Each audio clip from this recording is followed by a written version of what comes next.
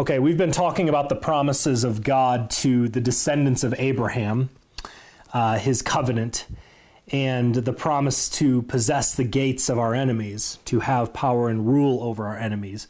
So God is in that promise. He's given us a mission. He's given us an enlistment into his army. He is the Lord of hosts, the Lord of armies. He is the general of our church. And our conquering comes through Christ. He leads us in these battles, and in him we are new men able to wage the good fight of faith, able to put rulers and authorities under our feet. So I think Christians need to have a certain kind of discontent when the rulers and authorities we're under their feet.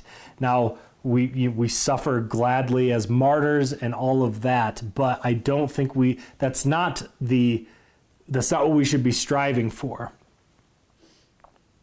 In the book of Joshua, his warriors were taking the land, and there were 5 Amorite kings who fled, but the people of God, they hunted them down and they brought them to Joshua, and this is what it says.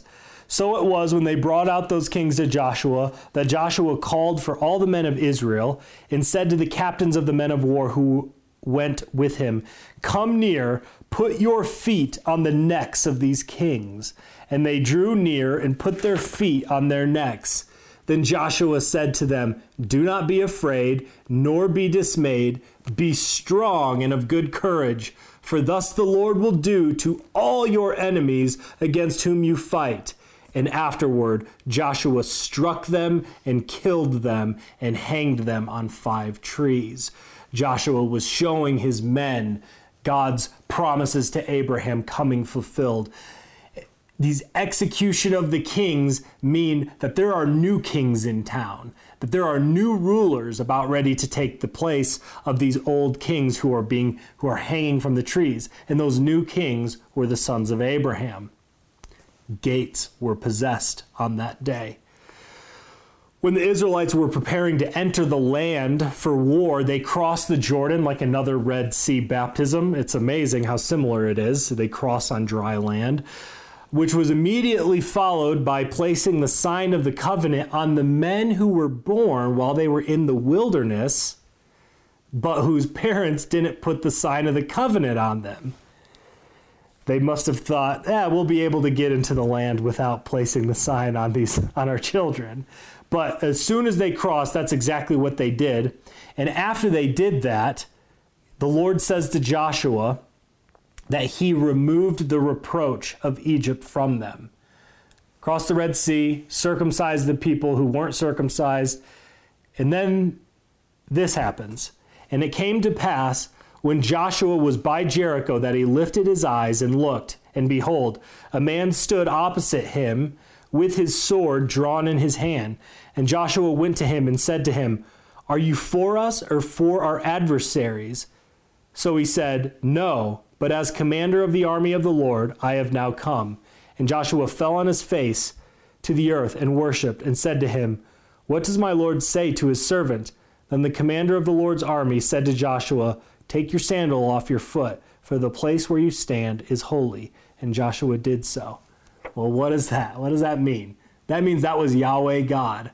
This is the same thing that is said to Moses in the burning bush. Take off your sandals because the place you stand is holy.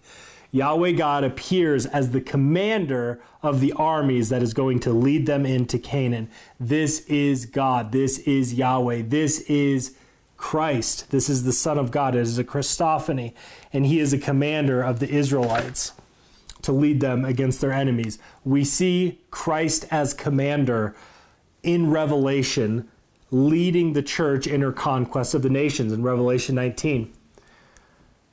John looks up. He says, "Now I saw heaven opened, and behold, a white horse, and he who sat on him was called Faithful and True, and in righteousness he judges and makes war.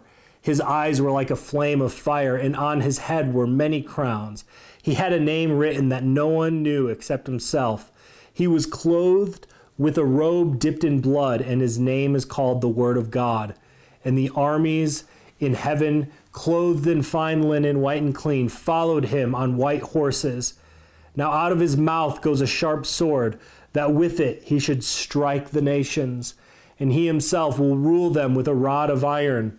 He himself treads the winepress of the fierceness and wrath of Almighty God, and he has on his robe and on his thigh a name written, King of Kings and Lord of Lords. Jesus, again, just as we saw in Joshua, we see in Revelation, he's leading his armies. And in Revelation, it's leading armies to convert and rule the nations. Finally, we see Gideon is about to fight against his enemies, and God sends him on this reconnaissance mission to gather intel. We read this in Judges 7. And when Gideon had come, there was a man telling a dream to his companion. He said, I have had a dream. To my surprise, a loaf of barley bread tumbled into the camp of Midian. It came to a tent and struck it, so that it fell and overturned, and the tent collapsed. Then his companion answered and said, This is nothing else but the sword of Gideon, the son of Joash, a man of Israel. Into his hand God has delivered Midian and the whole camp. The barley bread that overturned the tent here is a type of Jesus.